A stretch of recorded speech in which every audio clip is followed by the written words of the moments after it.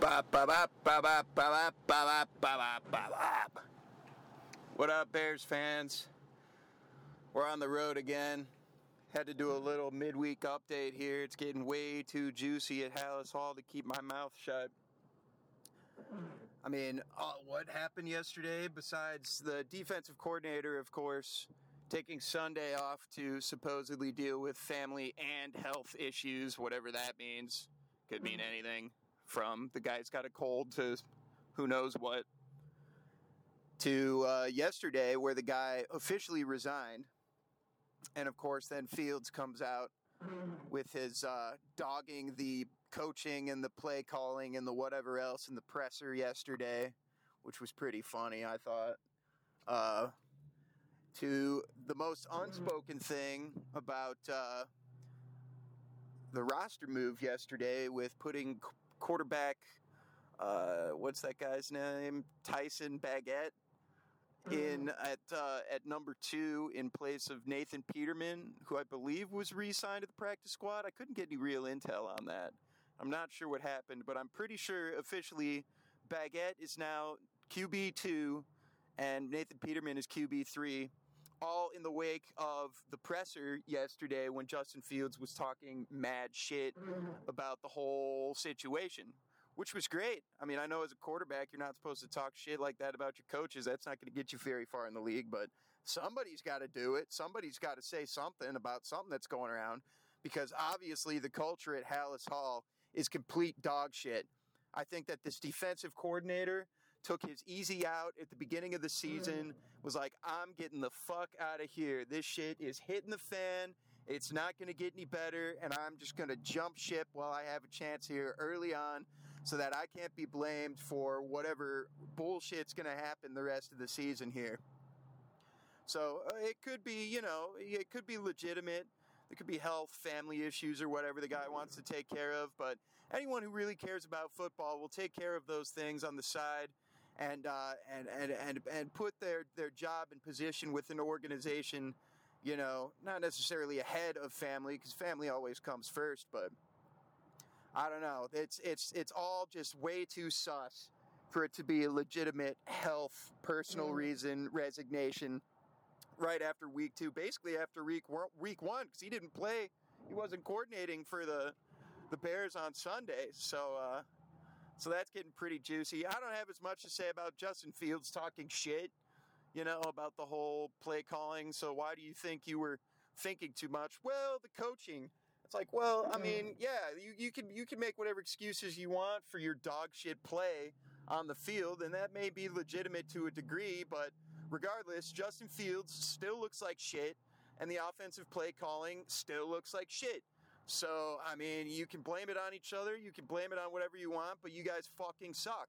So, let's clean house then. I mean, why we got Getsy from the Packers in the first place is beyond me.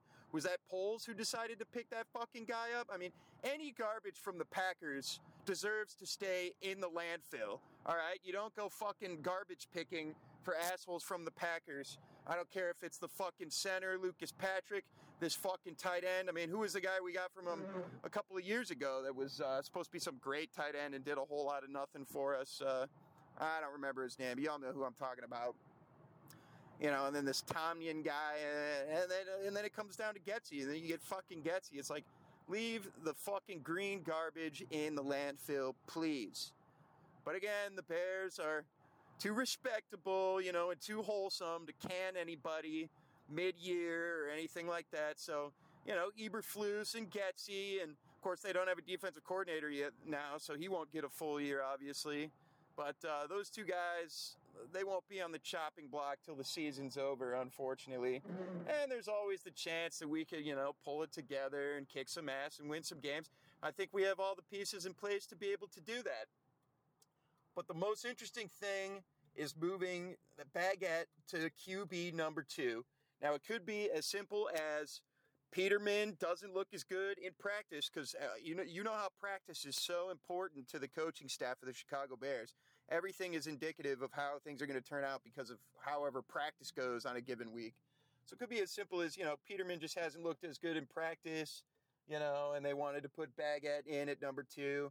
Could be a morale booster for the kid, you know. Fields goes down because he's taking so many sacks or whatever. You're going to get your chance, blah, blah, blah.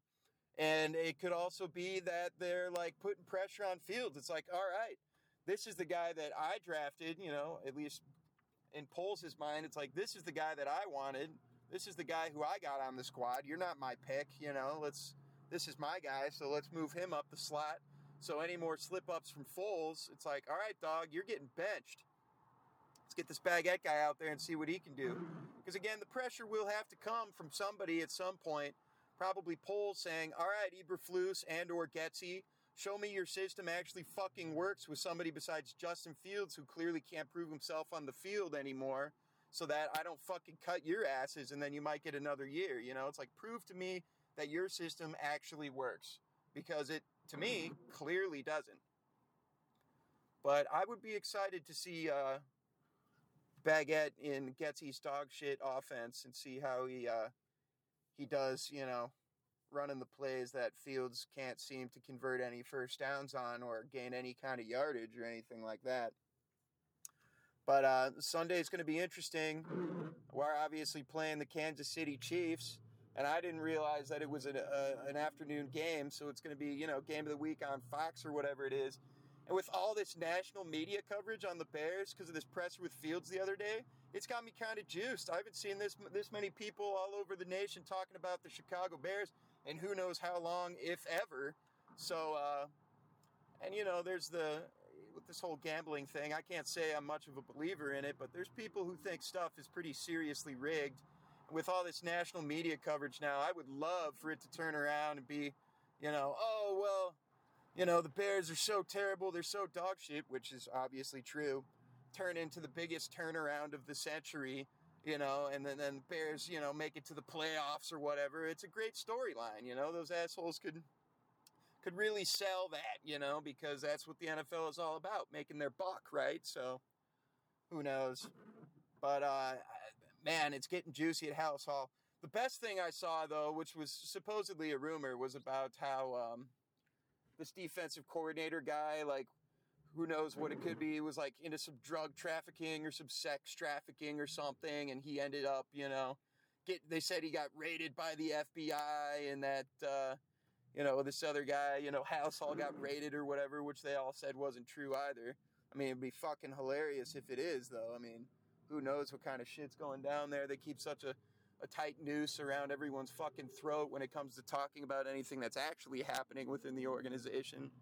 So, yeah, a little midweek excitement as far as the Chicago Bears go. I can't wait to see if Fields is going to put up or shut up on Sunday, because now he's saying he's going to play his football. He's going to play the way he wants to play, you know, regardless of the coaching or whatever. So it's kind of put up or shut up now this week. And, you know, again, assuming another big loss, I mean, how many more weeks can go by where you just completely shit the bed and all that anyone can say in the press conferences is, you know, great week of practice, whatever, you know, everything's going to, we believe in our system, you know, whatever. It's like at some point when you just never win any games, you have to start talking shit about what's happening, right? You would hope. So, all to be determined, but it's getting juicy. And I can't wait to see what the rest of the season brings. It could be the first time in history that, you know, the Bears really clean house, you know, mid-season or something, if we're going 0-7, 0-8, and they just can't seem to figure a damn thing out. And I'd love to see it. Get Getsy out of here, send that motherfucker back to Green Bay or anywhere but Chicagoland. I mean, Eberflus, he's kind of just a stiff, just like most other head coaches we've had the last couple of years, especially when it comes to speaking up for the team and himself. So, but yeah, they'll get numerous more weeks of keeping their jobs and supposedly proving that whatever they're doing is going to work. And we'll get sick and tired of it, as we already have been. Real Bears fans know how sick and tired they are of all of this nonsense, to the point where no one's going to games and no one even watches anymore, and they're just giving up. And hell, plenty of the real fake, you know, NFL fans are just like, well, I'm going to pick another team. And I got plenty of homies who decide they're going to move to somewhere else in the country. And they're like, this is my team now. I moved to Arizona, so Cardinal gang, baby. It's like, all right, shut your damn mouth.